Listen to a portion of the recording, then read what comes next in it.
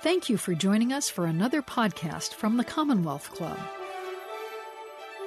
Hello, and good afternoon from the West Coast. Good evening to the East Coast. My name is Alicia Jean-Baptiste. I'm the president and CEO of SPUR. We are a Bay Area urban planning and policy organization with offices in San Francisco, Oakland, and San Jose. And this is the first time I have moderated a Commonwealth Club program, and I could not be more excited to be participating in today's program. It's so aligned with the work that we do in my organization. And a special welcome to all Commonwealth Club members.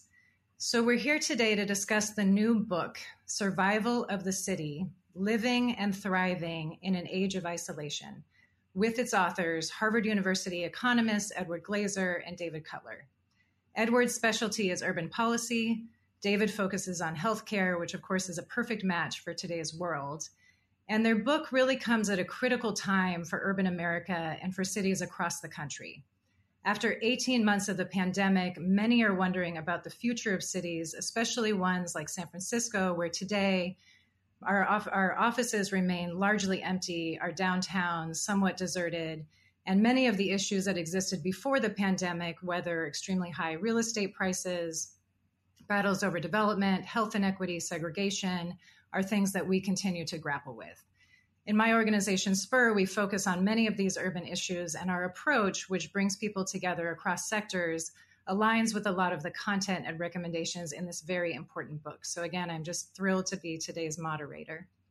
And as an important housekeeping tip before we get started with Edward and David, if you have a question for either of the authors or for me, please go ahead and put it in the Zoom chat. Questions that are posted there will be forwarded to me throughout the program. So we are going to jump in. And hello, Ed and David. It's really so great to be with you both today. Oh, it's great to be with you too. Thank you so much for having us on. It's a pleasure to be with you today. Thank you. So needless to say, this is an incredibly timely book and really thinking about the future of cities post-pandemic. But before we start to talk about the future, I was thinking we could do a little bit of a step back. You do talk in the book about the fact that while COVID-19 is new for us, pandemics are something that humans have experienced in the past and cities have grappled with in the past. And I'd love for you to talk a bit about what we can learn from that history about the resilience or lack of resilience of cities. So pandemics are an old demon of density, right? I mean, cities are the nodes on our global lattice of trade and travel. They're the ports of entry for goods, for ideas, and for viruses. And it has been ever so, right? I mean, the plague of Athens, which entered in through the port of Piraeus and then spread like wildfire across the dense confines of that city, leveled what may have been the most glorious moment in terms of collaborative creativity in the classical world. The plague of Justinian, which came 1,000 years later, derailed that Eastern Roman Emperor's attempt to rebring Roman peace to the Mediterranean world and sort of knocked, in some sense, all of Europe into a darker time period. For much of the last 650 years, however, cities have proven far more robust. The Black Death was a human catastrophe, but it left Europe actually richer because the amount of land per capita goes up, and in some sense fueled the urban renaissance of the 15th century.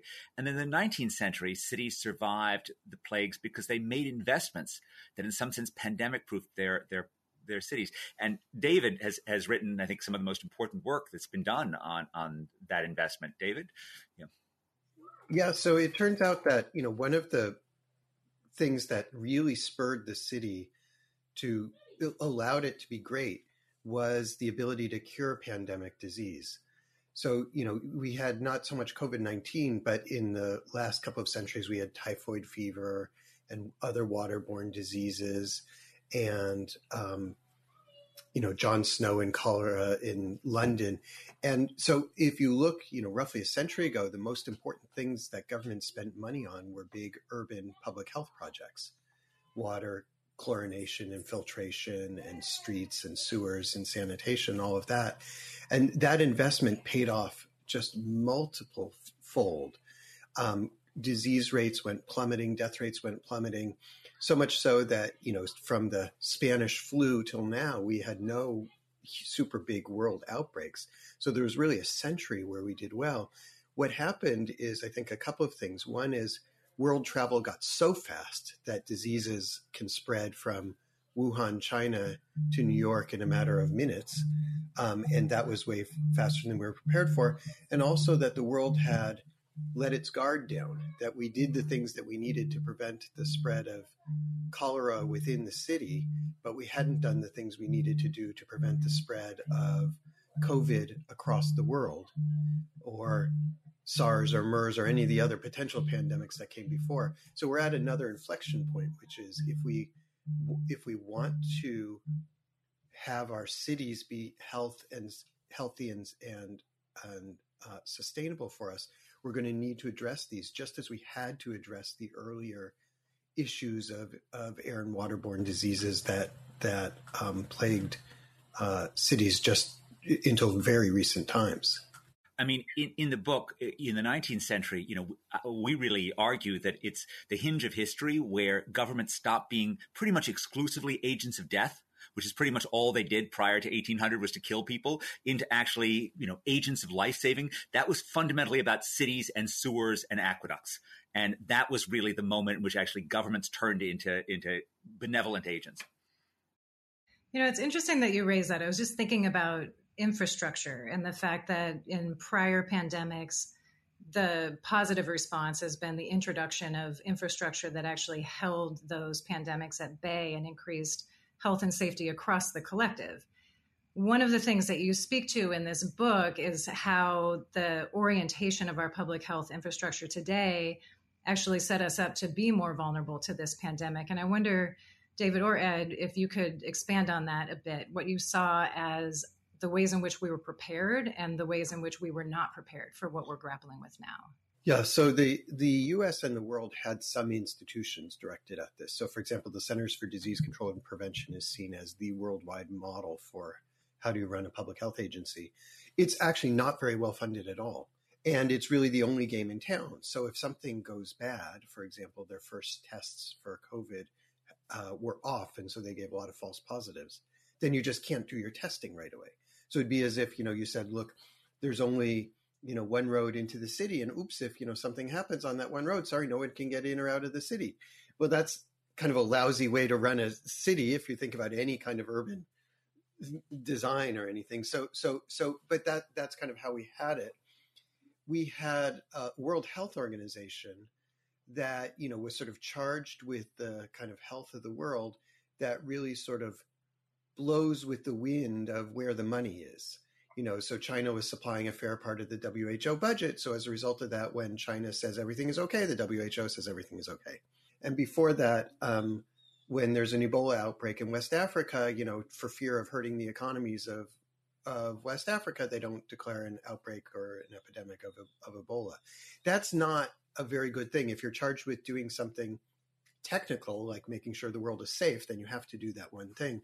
And the example we contrast that with is NATO, which is, had one mission, which was to prevent the West from attack by the Soviet Union. And it didn't mince around, and it didn't, it did do things for political expediency that were not appropriate technically. And so what we say is that part of what we're going to need is to take these real scientific questions, like how do you prevent world pandemic? How do you make sure that you have a functioning disease prevention and spread and capable of stopping spread, and really turn them into true scientific questions and say, we're going to devote the resources that we need to make those scientific questions, those scientific needs work. And then somewhere else in the back office, we're going to deal with all the politics of how do you deal with these upset countries? How do you deal with, with the rest of it? But those two cannot be together because it just doesn't work well. One of the other things that I saw in your writing was a reflection on our healthcare system in this country being set up as a treat the disease, particularly treat the disease of the individual, rather than being set up as either preventive care or considering sort of community health writ large. Can you talk a bit more about that? Yeah, maybe I'll jump in here first and then Ed can jump back. What we have set up in the U.S. is an extremely costly private healthcare system. That is what it basically does is when you get sick, it helps to pay the bills. And it does that very well. That is, it spends close to $4 trillion a year paying the bills of Americans who get sick. And that's more per person than any country in the world. It's roughly 50% more than your typical rich country spends. That is very different from a healthcare system that is set up to ensure the public's health. And so we're going to have to move from one that's focused on the private health of individuals, really the private payment of medical bills, into one that thinks about their health. And that's going to be a couple of different dimensions to that. One dimension is investing in public health much more. So what's happened is we've squeezed out the private healthcare component, and the private healthcare component has squeezed out the public healthcare component. Every dollar we spend on treating someone who's very ill with a new expensive disease, that is money that can't be used for things like public health and pandemic preparation. But the other thing is, even for those of us, even outside of that situation, we always knew that healthcare was kind of sick, in that when we were sick, it didn't work right. We had difficulty accessing it. The cost was too high. The system was too difficult to use, and so on. And what we've learned is that, unfortunately, that's still true even in a pandemic. That even in a pandemic, the $4 trillion doesn't buy you a smooth functioning healthcare system.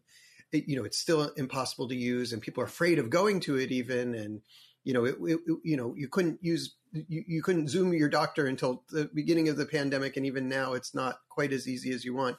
So we're going to have to address the private side of it too. Just how do we make sure that people get access to their non-pandemic healthcare needs? Because what we've learned is that even during the pandemic, we can't do it any better. Yeah, thank you, David. So just to add just a little bit on that. So one of the stories that we tell in the book is we try to explain why we have a health insurance system, not a public health system, why we have a system that does so poorly at controlling the amount of money that gets spent, and such a poor job of making sure that the money is targeted towards areas where it's going to do the most good. And we really trace this to the history of the essentially Southern Democrats or near Southern Democrats who put this together, who had two things. They were very happy with the idea of Washington paying the bills, with Washington spending money, particularly for poorer people. But they didn't want Washington control, right? I mean, there were Southern Democrats. They were quite afraid of this. This is Wilbur Mills of Arkansas, Lyndon Johnson of Texas, and Harry Truman of Missouri. And so they set up a system to spend but not to control. And so that's exactly what we got a system that spends practically without limit, but does not actually, have the sort of muscular control over a public health system, which was really the different vision as opposed to Woodrow Wilson's sort of vision of sort of the first ideas of a new freedom, the Teddy Roosevelt idea of actually having a public health system that would be really run from Washington. And while certainly there are downsides to that, we think given the risk of pandemic, we're going to need to have more of that. We're going to need to have more targeting of our spending and less of a sense that you can just leave it to writing the checks. Thank you. So, one of the dynamics of the pandemic, of course, has been the impact to cities. And for many of us living in cities or around cities, what we've seen is significant change in the way that cities are used and the amount of people who are there. I think, I referenced in the opening that in San Francisco, also Oakland, also San Jose, any of the major cities of the Bay Area where we work, they're just largely empty still. We just have not seen a return to office, even though we're 18 months into this pandemic. So we're really grappling with the malfunction of the system that you've been describing. Before we start to get into solutions, I'd love to hear from you a bit about why it was important to write this book. What is it about the health of cities and securing the health of cities for the future of humanity that was so important to each of you? Certainly I believe very strongly that cities have been the home for, humanity's most important collaborations, for the partnership between, Plato and Socrates 2,400 years ago, for the creativity that gave us the Italian Renaissance. They are at their best. They're entryways for poorer people to find opportunity. They're places where the young can learn and can see their wages grow. At their best, they are really humanity's greatest invention. And when they don't work, they destroy opportunity for billions of people throughout the planet. In a sense, the shutdown that happened in March 2020, the social distancing, was the rapid fire de-urbanization of our world. For cities at their heart are the absence of physical space between people. Cities are density, proximity, closeness. And this shock felt so terrible for cities, in part because it was, joined by the Zoom change, which made it feel as if maybe we won't ever go back to working together. But also, perhaps even more importantly, because cities felt vulnerable pre-COVID. If you think about almost 20 years ago today, when the terrorists hit the Twin Towers, there was a remarkable consensus about what pragmatic government was supposed to look like in cities like New York and Chicago and Los Angeles. And over the past 20 years, that pragmatic consensus has just disappeared, in part because the benefits of cities seem to be accruing not to everyone, not providing an up escalator for everyone, but it seems to be going for a remarkably restricted few. And this is partially about the housing affordability crisis. It's partially about low levels of upward mobility in cities. And it's partially about a police force which seems to treat young men of color or poorer young men more generally with, disrespect in many places. And so we really think that fixing the cities means actually addressing those root problems, not just fighting for better health. I think that's totally right. I will say also that something that's ingrained in that is the huge disparity in health, even in different parts of the city. So if you move, one example we give is in New York, which is on the opposite coast, but undoubtedly many of your folks will know it intimately. You can go 12 minutes by subway and lose 12 years by life expectancy. And just to give you a sense of what that means, smoking cuts about 10 years off your life expectancy. So it's the equivalent of taking a subway ride and going from a place where everyone smokes and to a place where nobody smokes. And even then, that's not the whole difference. So it's just this huge disparity. And you say, Ed used the analogy, which is perfect, of the up escalator. You say, well, how can you have an up escalator if, in one part of the city, you have people who are rich and living wonderful and fulfilling lives. And in the other part of the city, it's a struggle to live as long or as well as people in low and middle income countries around the world. And that's just not working for everybody. And so you have to find a way to make this work for everybody, or people are going to get really, really frustrated. And that is not a recipe for things going well. We have obviously very similar dynamics in the Bay Area as well. I think many people have talked about the dynamic where zip code, from a person's zip code, you can tell what their life expectancy will be. And one of the things that I found incredibly fascinating and intriguing about your book was one of the tenets that you hold around this concept of insiders versus outsiders, and the idea that we organize ourselves over time to have a small group of insiders who control resources at the expense of the outsiders. I'd love to hear you talk a bit more about, just elaborate on that dynamic, and also how it informed your thinking when you started to consider what our future needs to hold. So this idea is associated with Mancur Olson in The Rise and Decline of Nations from 1983. And I read this book, probably David, to two in graduate school in the late 1980s, early 1990s. And it didn't feel to me like it was describing America. It was all about how in stable societies, insiders grab all the levers of power and there's no room for new entrepreneurship or new housing construction or anything like that. And I thought, this is America. There's, lots of, it's the age of Reagan. There aren't all these insiders. And didn't Thatcher change everything in the UK and everything? And 30 years later, I think that Olson was completely right. I first started, working about 20 years ago on the barriers to building housing. And I thought of that as being a relatively isolated example where, well-organized cliques of insiders had figured out how to use the rules of local housing, local land use regulation to basically stop any new construction, which, preserved their views, preserved their property values, made sure that their commutes were shorter. But, by raising the gate against any new construction, you raise the gate against any outsider who might want to come into your area. I mean, Proposition 13, of course, in California was, just did this on steroids, right? Because it also made sure that the insiders paid totally different property taxes than the outsiders did, which is a particularly egregious example of this. But, you see this in lots of other areas as well. We see this in terms of our public schooling system, where if you think about one set of insiders as being suburban parents who have managed to create relatively good schooling system for their kids, but then excluded the kids who go to inner city schools and don't get advantages. You can also think of this as being, a teachers union, which can possibly argue that their teachers have a legal right, not to go into class and face the disease. That's understandable, but also to have a legal right not to Zoom in. Which was a stance, of course, that the California Teachers Union took last summer. That's a very hard one to see how that's, not hurting outsiders at the expense of insiders. And of course, also things like occupational licensing that, make it difficult for people to change states. So this collection of different rules, barriers on entrepreneurship. I mean, one particular outrage, I think, is the extent to which America regulates the entrepreneurship of the poor so much more than it regulates the entrepreneurship of the rich.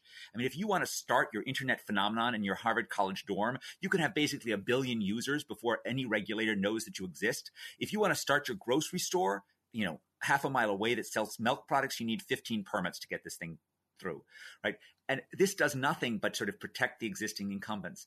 And so this has led to a society in which, mobility is way down, in which new construction in the most productive parts of America is way down, in which we have persistent pockets of joblessness that have, stayed that way for 30 or 40 years because change is so difficult.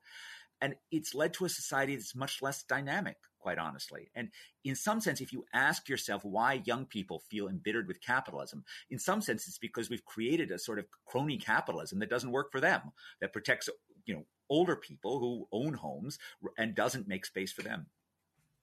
I was just going to add, for the past century, the way that people got ahead was to move to urban areas. And typically what would happen is people would move to the richest areas because that's where the demand for workers was the highest, and that's where jobs were the most plentiful and so on. And so we saw people moving to Los Angeles and the Bay Area and New York and so on. And then in the past few decades, it's gotten so outrageously expensive in all those areas that we no longer see people moving there. Or if they do move there, they're moving not to the central areas, they're moving to the outlying areas. So it's where they have, extremely long commutes and not those sort of interactions that we were talking about. So conversely, what's happening is people are moving to other cities, which are great for them. They're moving to Houston and Las Vegas and Phoenix and across the plains where building is much easier and houses are much cheaper. And that's all good. There's nothing wrong with that. But on the other hand, there's sort of areas like, the Bay Area, which are just crying out for workers in many ways. And yet the people can't afford to be there. And that's true of so many of our biggest cities where people would like to be there. And many of the people there would like to have them there. But we've structured it so that they just can't afford to be there. So this is, you're obviously describing our day-to-day reality. And we in the Bay Area are consistently locked into battles over housing development. And at the same time, we talk constantly about the unsheltered population. We have over 35,000 people literally unable to afford to live under a roof in the Bay Area. And yet we have underbuilt housing by 700,000 units in the last 20 years. And then we wonder why people can't afford to be here. It's not a dynamic that has changed in any meaningful way in the last number of years. And I'm curious, you talk in your book about the importance of providing more opportunity to build in dense environments. How do we actually move that kind of a concept forward, given this dynamic of the insider control? What is the pathway for a region like ours that's really struggling with this dynamic right now? So let me just give a 20-year perspective on this problem. So I think, in fact, yes, it is true. We have not yet moved the legislative needle, despite what's going on in Sacramento right now, which is sort of vaguely hopeful. We have not, certainly not uncracked the knot of local housing. And even if we do have, fast track for two unit developments, right? There's still going to be lots of ways for local communities to figure out how to gut that, even if a rule like that does get enacted. But that being said, in 2001, 2002, when I first was thinking about this, there was nobody who thought that this was a reasonable issue to worry about. There were no YIMBYs. I don't think there was a Spur. I don't think there was anything in terms of actual groups who thought that this was a problem that was worth fighting over.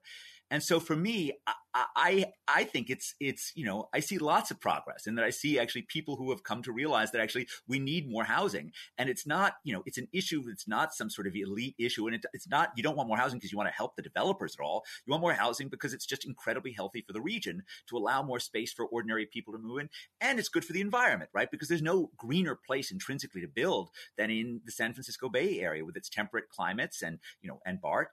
So I just look at what's happening. Yes, the fight is long, the fight is hard, the fight is slow.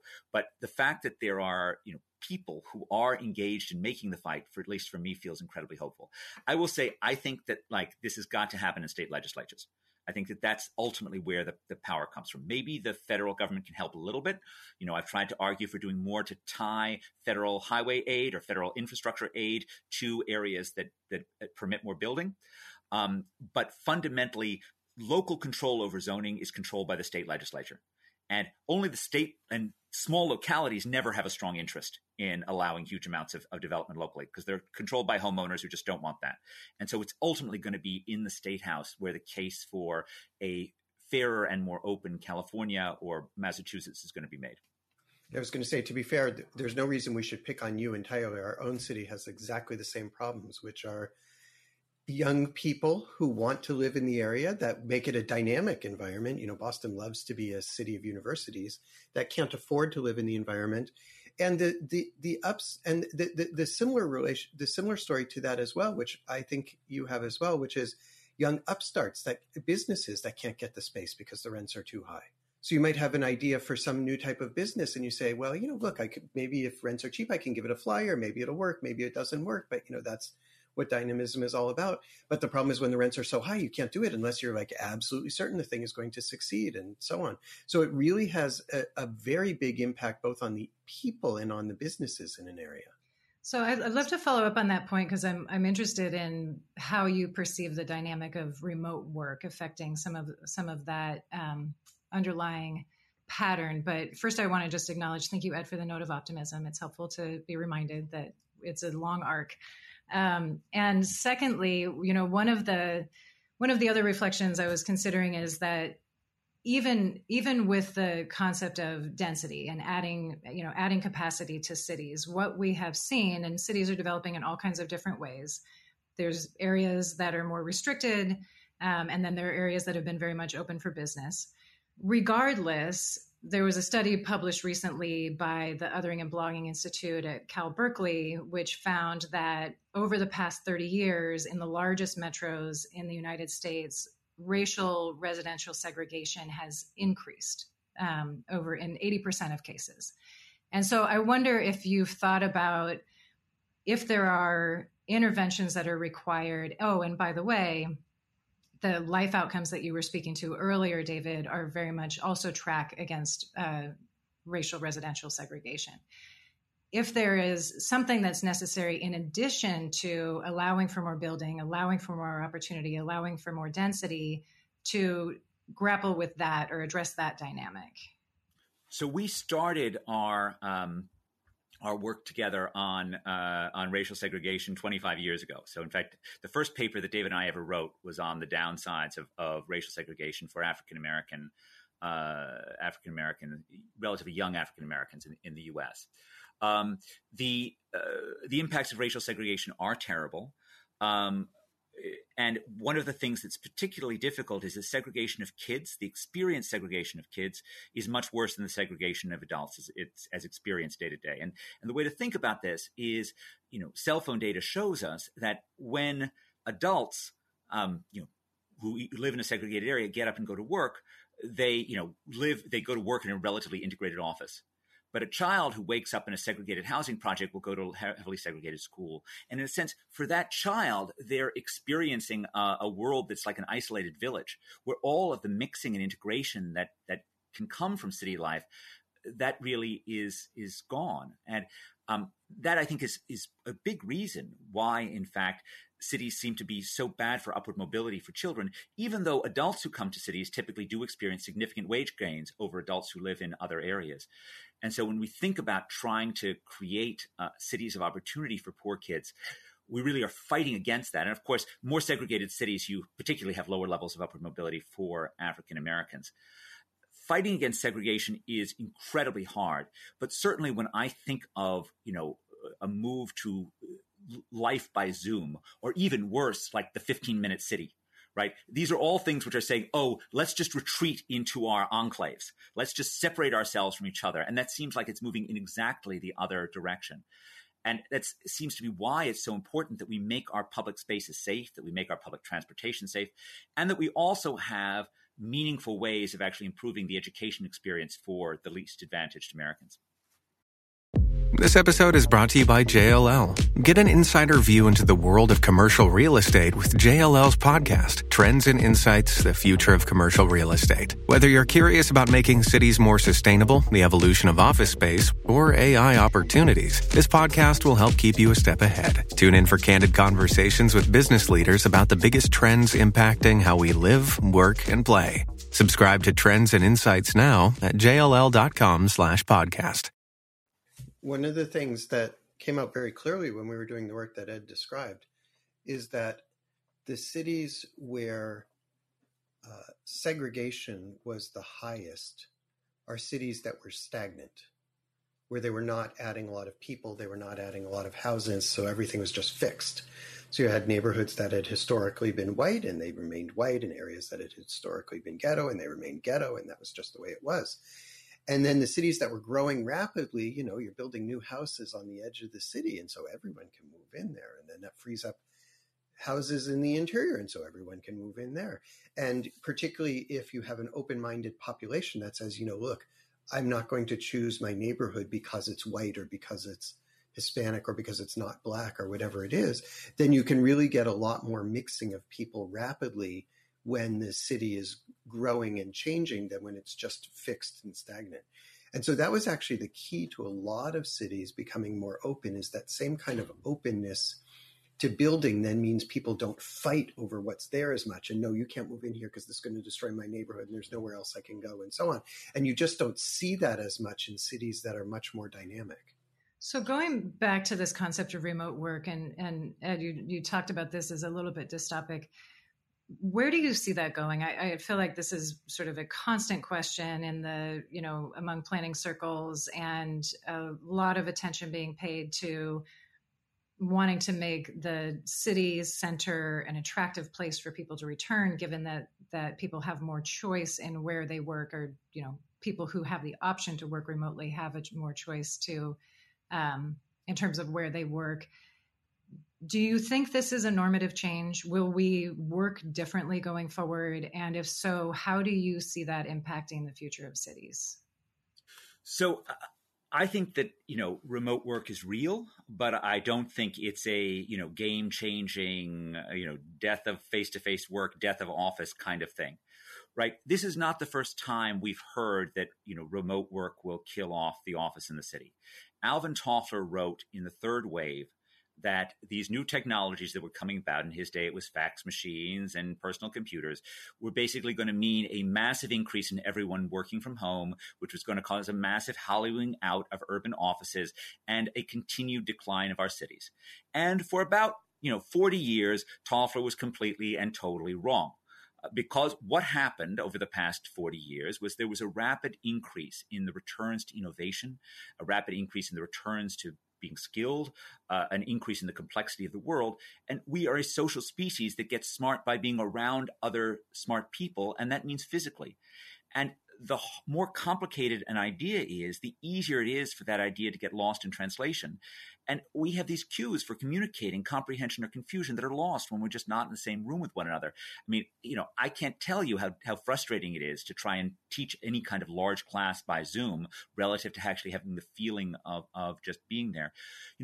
In two of the most I think clear work from home studies, first a classic by Nick Bloom of Stanford, who's just an outstanding economist, and one by our students, Natalia Emanuel and Emma Harrington, find very similar patterns, which is in the short run, when you send workers home, call center workers, right, they become more productive. They have fewer distractions. They do a perfectly good job of churning out this call work. But both studies show significantly lower promotion rates for those workers who are sent home. Now, what do you promote a call center worker to do? You promote them to handle harder calls. And so how would you learn how to handle those difficult calls if you were at home? Right? You've got no one to listen to. You've got no one to imitate. How would your boss learn that you're any good at doing those calls? Because the boss isn't near you.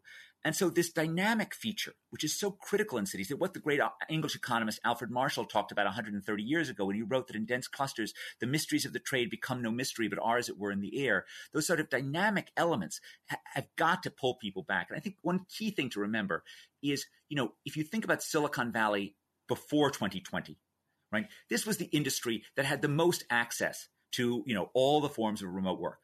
Is this what Yahoo did? Is this what Google did? Is this what Facebook did? They just sent everyone home? No, exactly the opposite, right? I mean, I cite Yahoo because Marissa Mayer famously ordered everyone back. But, Google bought the Googleplex. Google bought 1.5 million square feet in downtown Manhattan. They all try to create these work playgrounds to make sure that people are around each other all the time because they believe that creativity works by connecting people. And one of the interesting things that's come out of Microsoft is that, in fact, there's a nice study that came out last month that there's a real decrease in connections across different groups, which the paper really thinks is going to lead to a decrease in creativity at Microsoft because these work teams are becoming more siloed. One final point is that, the remote world is just a very hard world for onboarding new workers, and it's a very unequal world. So the onboarding point is, if you look at productivity computer programmers, some studies have suggested it's also just fine. But if you look at new hires for computer programmers or Burning Glass Technologies counting of new postings, that was down 40% between February 2020 and November 2020. So a massive decline in the amount of onboarding. And you saw this across all the remotable occupations. So while it was possible for relationships to coast on pre-existing ties, right, people were very wary about onboarding new workers. Last point, right, if you really imagine a world in which Zoom becomes ubiquitous, you are imagining America that is going to be vastly more unequal than even the America of 2019, which was certainly unequal enough for my taste, right? If you think about May 2020, right, the height of the Zoom world, right, 68.9%, overwhelming majority of people with advanced degrees were Zooming to work. 5% of high school dropouts were Zooming to work.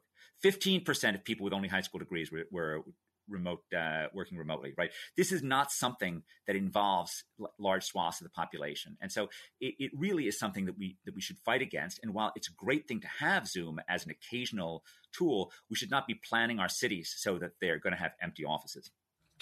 I'll just add to the litany because there's just so much. There was a study of in an emergency setting, you need to convey information from one person to another. And it turns out that information was conveyed better when the two workers were in the same room as opposed to the next room over. And actually, it turned out that the information was conveyed better when their desks were nearby than when they were in the same room, but their desks were further away. And why is that?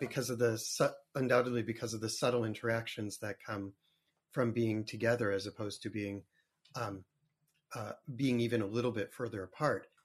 The other relevant study is there was a study, this one I find it just wonderful, of it turns out even chess matches have gone to Zoom. And based on computer judgments, the chess players are not playing as well over Zoom as they did when they were in person playing. So there's just something about being in person that makes people be more productive. And I think we're, as a society, I think people are realizing that much more than they thought. Like all the talk about how education is going to be entirely online certainly has been halted and so on. And so my sense is that we're going to have to, we will want to, and it'll be good for us to come back together at least somewhat. I think that one of the things that really struck me over the course of the pandemic, not that it's over, but in the earlier stages of the pandemic, was when people had the opportunity to start to be together again, even if it was outside in a park wearing masks, people flocked to that opportunity. And so it did it did indicate to me that there's something very human about being together and having that kind of a connection. And I certainly see, as somebody who runs an organization myself, I certainly see that pull towards understanding that we work better when we are together. It doesn't necessarily mean that we will choose the same places or the same cities as we did pre-pandemic, though. And we've certainly seen plenty of examples in the course of history of cities that have gone through a major shock that haven't recovered and that have lost population and have changed dramatically, whether it was through industrialization or through previous pandemic or other experience. And I wonder if you can talk a little bit about what you think those success factors are for cities going forward. What should cities be really holding front and center as we start to get into this maybe post-pandemic phase in order to secure that success? So I think this is entirely right. So let's take a mythical 10-person tech startup that is, I don't know, in Menlo Park, something like that. And they're fed up with the high prices in the San Francisco area.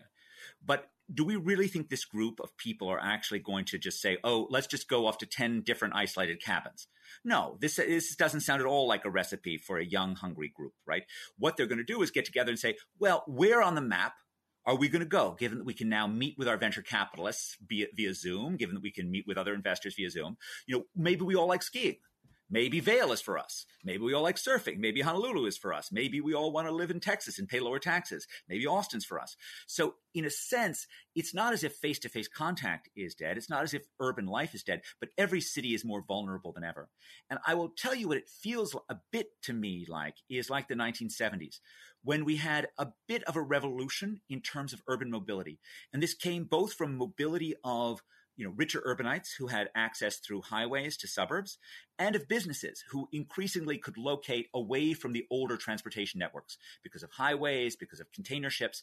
And so the tax base became increasingly mobile in the 70s. Now, what this collided with in cities like New York, and you felt this left in California because, in fact, we were all going to California in those decades. So you didn't have the same feeling. But I was a kid growing up in New York City, and what this collided with was this very strong progressive dream of creating a city that was fairer for all, and that you should do so by taxing your businesses more and by taxing the rich more. And what happened with those very laudable objectives is that the rich and the businesses just left. And in 1975, New York teetered on the edge of bankruptcy because they'd essentially proved unable to pay their bills. This is what, in some sense, I worry about today, that there's a completely understandable progressive hunger to make our cities greater places of opportunity. And we get that, and we want that too. But we can't expect to do that just by taxing the rich and taxing the businesses and giving money away. We need better government as well as better cities in order to get better cities. And so what we're pushing for is that there are some cases in which we think the federal government can do more, of course, because the federal government can raise taxes without this flood of threat of people emigrating. I think the key with federal spending is to make sure it goes on things that are smart. And so in many cases, like fixing urban schools, we think we actually don't know all the answers. We've had 2 large-scale federal interventions in education over the past 20 years, No Child Left Behind and Moving to Opportunity. Both of them were quite interesting. Both of them were very smart. Neither of them made a huge difference in terms of the quality of our underperforming schools. And so we think should be more experimental. One possibility which we threw out was the idea of wraparound vocational training programs that teach kids how to become programmers or plumbers after school, weekends, on the summer, leaving existing schools untouched. You can evaluate them. You can pay for performance because you can actually judge whether or not someone's a decent programmer at the point of graduation.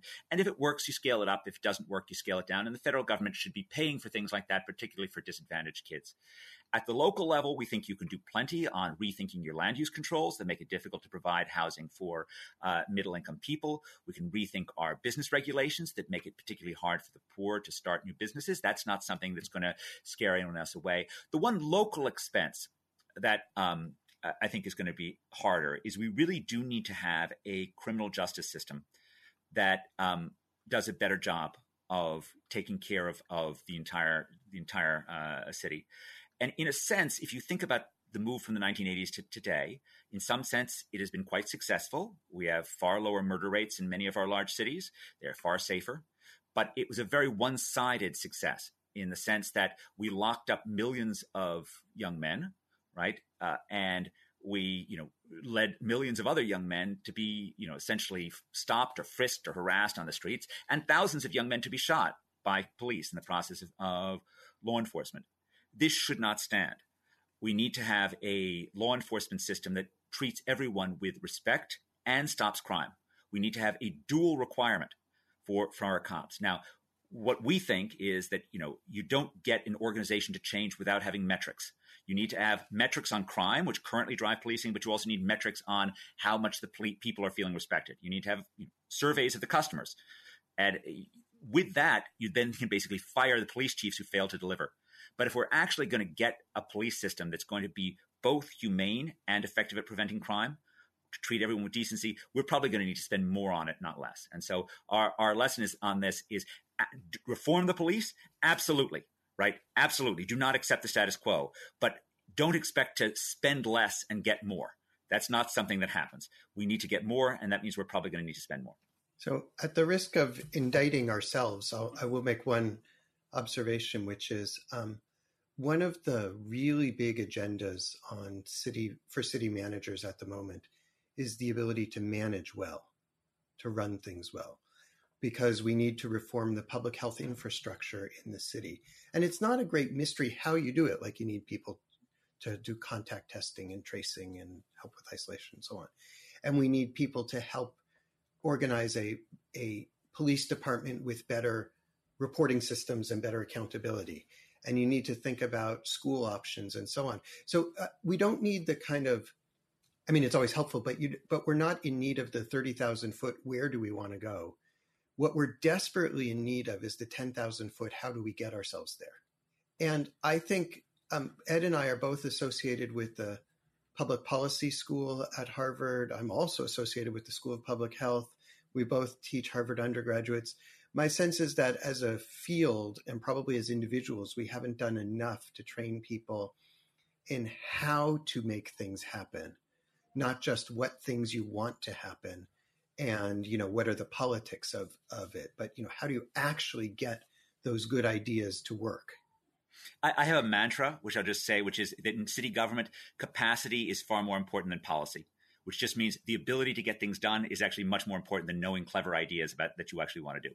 So I'm gonna follow up on that in a bit, but I am gonna turn to some of our audience questions.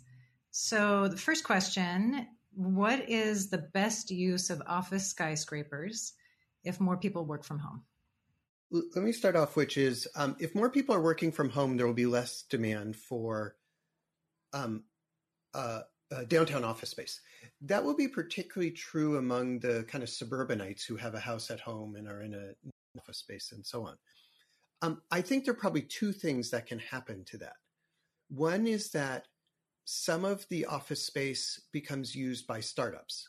And so we were talking about that. You might have a startup that could use some of the space that some of the big firm no longer needs.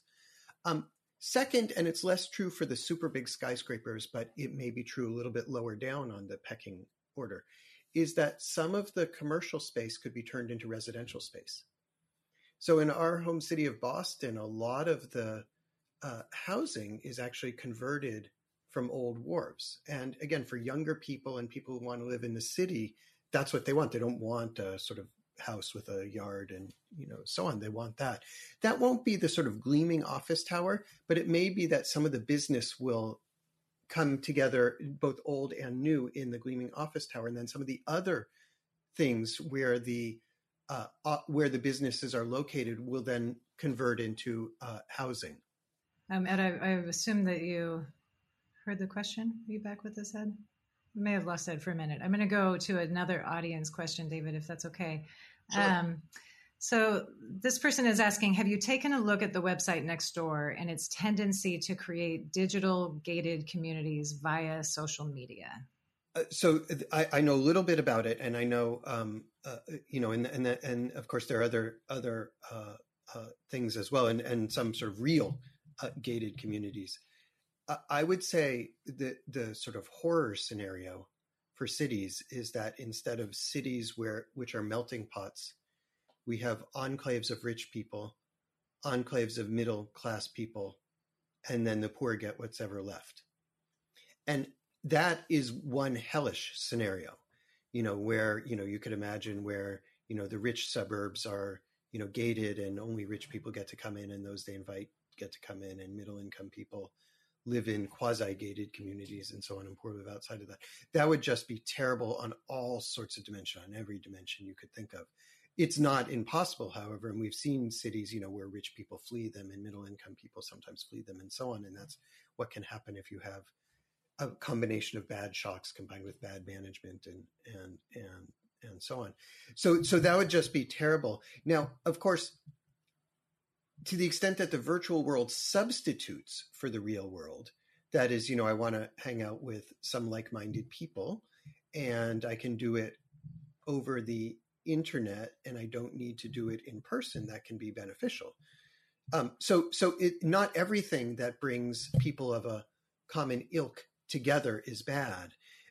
But when it's associated with kind of stopping the escalator and putting up the barriers at the beginning and the end of the escalator, then it really is getting into difficult territory. This is something that I thought about raising earlier, but it was certainly a question I had as I was reading through your book and building on this concept of we could have a scenario where we have communities where the wealthy are isolated in one place and other folks are in others. What do you think stops that dynamic from happening now? I mean, there's sort of every reason for wealthy people to wall themselves off, and maybe in some cases they already are. We were talking about the fact that it's so challenging to build housing, et cetera. But why doesn't that happen in a more mass scale? What is it that is keeping people in this kind of social dynamic of experiencing more diversity? So in the 1970s, of course, there were a lot of cities that had near-death experiences. New York and, Ford to New York dropped dead, and Boston, which was largely depopulated, and Detroit, which unfortunately depopulated enormously, and Cleveland and so on. So in fact, cities can and they do die. For a number of cities, what keeps people around is really the amenity value. That is, people really want to live in those areas. So in New York, part of what helped New York come back in Boston was that they're beautiful areas and people like them, and they're cultural centers, and high-income people do want access to that. Whereas in other areas, again, Detroit, it just got so bad that people left, although now there's been a little bit of a revitalization. So I think you have many natural circumstances that make people want to live in those areas. But some cities absolutely will be on the brink, and particularly if they don't have that, and you have, but they're dominated by a few businesses, and those businesses say, well, maybe I'll move out. And then when the first one moves out, everyone says, well, I don't want to be the last one to move out. And so you can sort of see that unraveling. And we're worried, I think, at least personally, I'm less worried about the mega cities that, everyone's going to want to be near San Francisco, and everyone's going to want to be near Chicago and so on. So I'm not worried that those will go away, but some of what, if you will, the sort of middle tier cities that maybe people are moving to because house prices are cheap or something, where you can then imagine people saying, we could go elsewhere. And, then you can start a bit of a stampede there, and the city can really suffer a lot. So I worry some about that. The areas that will do well are the ones with the real natural amenities, both environmental, but also things like education institutions.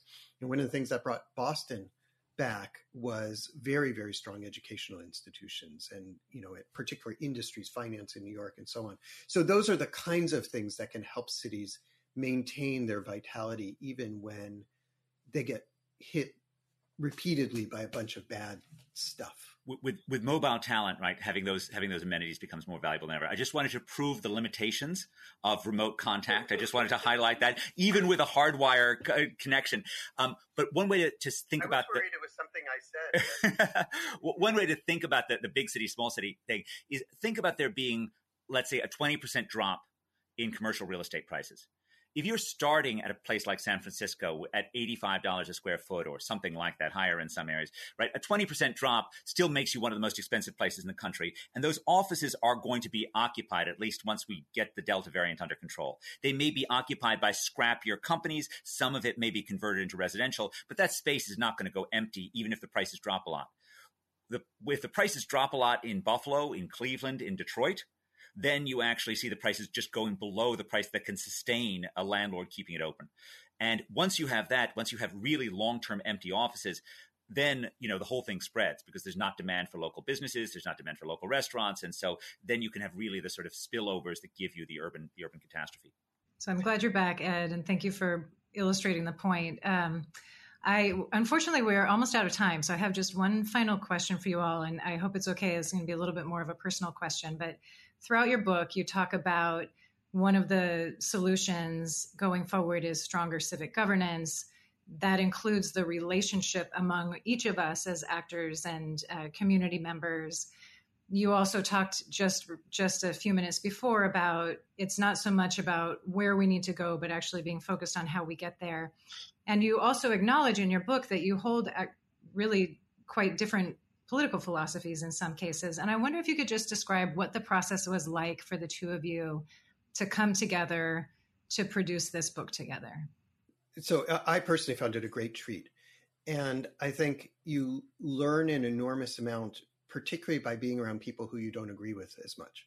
Now, Ed and I actually agree on a lot, but areas, for example, the issue that you and Ed were just discussing, which is how bad will it be for downtowns if, 20% of the real estate, all of a sudden there's not much demand for. We've been around on that so many times, and we've had email conversations and phone conversations and in-person conversations back and forth. And every time there's an article one way or the other, we sort of discuss it and we talk about it. And it's just really amazing. And I think a part of what we try to do when we work is say, let's figure out what we think the truth is, independent of whatever our leanings might be about policy. And there are areas on policy I'm surely more activist than Ed.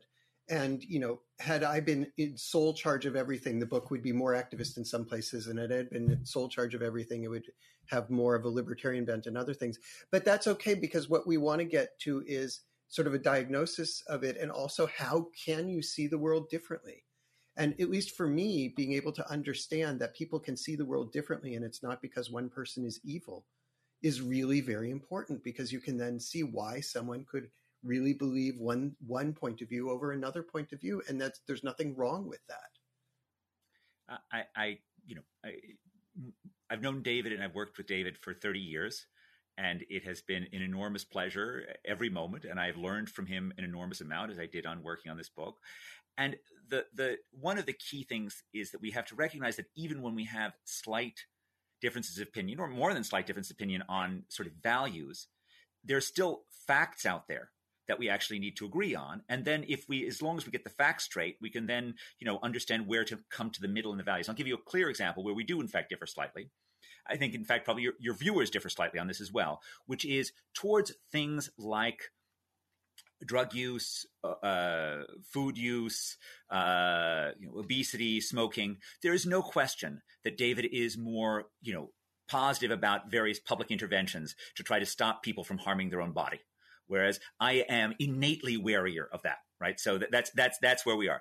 It does not mean that we have written papers together on opioids. We have written papers together on obesity. We agree basically on everything about the sort of core elements of what has caused the rise of obesity or what has caused the change in opioids. But we come to a slightly different place. But it doesn't mean that there's any disagreement about the science. And that's in some sense what's so tragic about the pandemic, and it's a tragic aspect in many parts of our life, is that we've politicized a pandemic of all sort of bizarre things in the world to politicize, right? This is a thing in which, there's this old urban line that there's no Democratic or Republican way to clean up a sidewalk, right? Or to shovel snow, because, it's a technical job that needs to be handled. It's basically the same thing with pandemics. There's no Republican or Democratic way to fight a pandemic, right? We may change slightly about our mask mandates, but at least we should, if we're going to end a mask mandate or end a restaurant lockdown for, personal freedom reasons, at least we should get a very clear message from a governor at this point in time that says, look, it's not safe to go out. Let me make it clear. We're going to defer to your judgment, but it's not safe. Whereas, all this stuff got muddled because of this. And I really, I see this as being somewhat similar to sort of World War II in the sense that, politics should stop at the water's edge. Politics should stop when we get to actually these larger issues. And we really need to recognize that only with a pragmatic, fact-based, science-based, reason-based approach can we actually pandemic-proof our world. So thank you both so much. We are unfortunately out of time, but it has been just an absolute pleasure to be in conversation with both of you. I also want to thank the Commonwealth Club, our host for today's very important program. And I encourage our viewers to pick up a copy of Ed and David's new book, Survival of the City, Living and Thriving in an Age of Isolation, wherever books are sold. I am Alicia Jean-Baptiste, and this Commonwealth Club is now adjourned. You've been listening to the Commonwealth Club of California. Hear thousands of our podcasts on Apple Podcasts, Google Play, and Stitcher. If you like what you've heard, please consider supporting our work and help us bring 500 programs a year to listeners like you. Go to commonwealthclub.org/donate. Think your way around the world with our travel programs to exciting domestic and international destinations. And when you're in the Bay Area, please join us live at our events. Thank you for listening and for your support.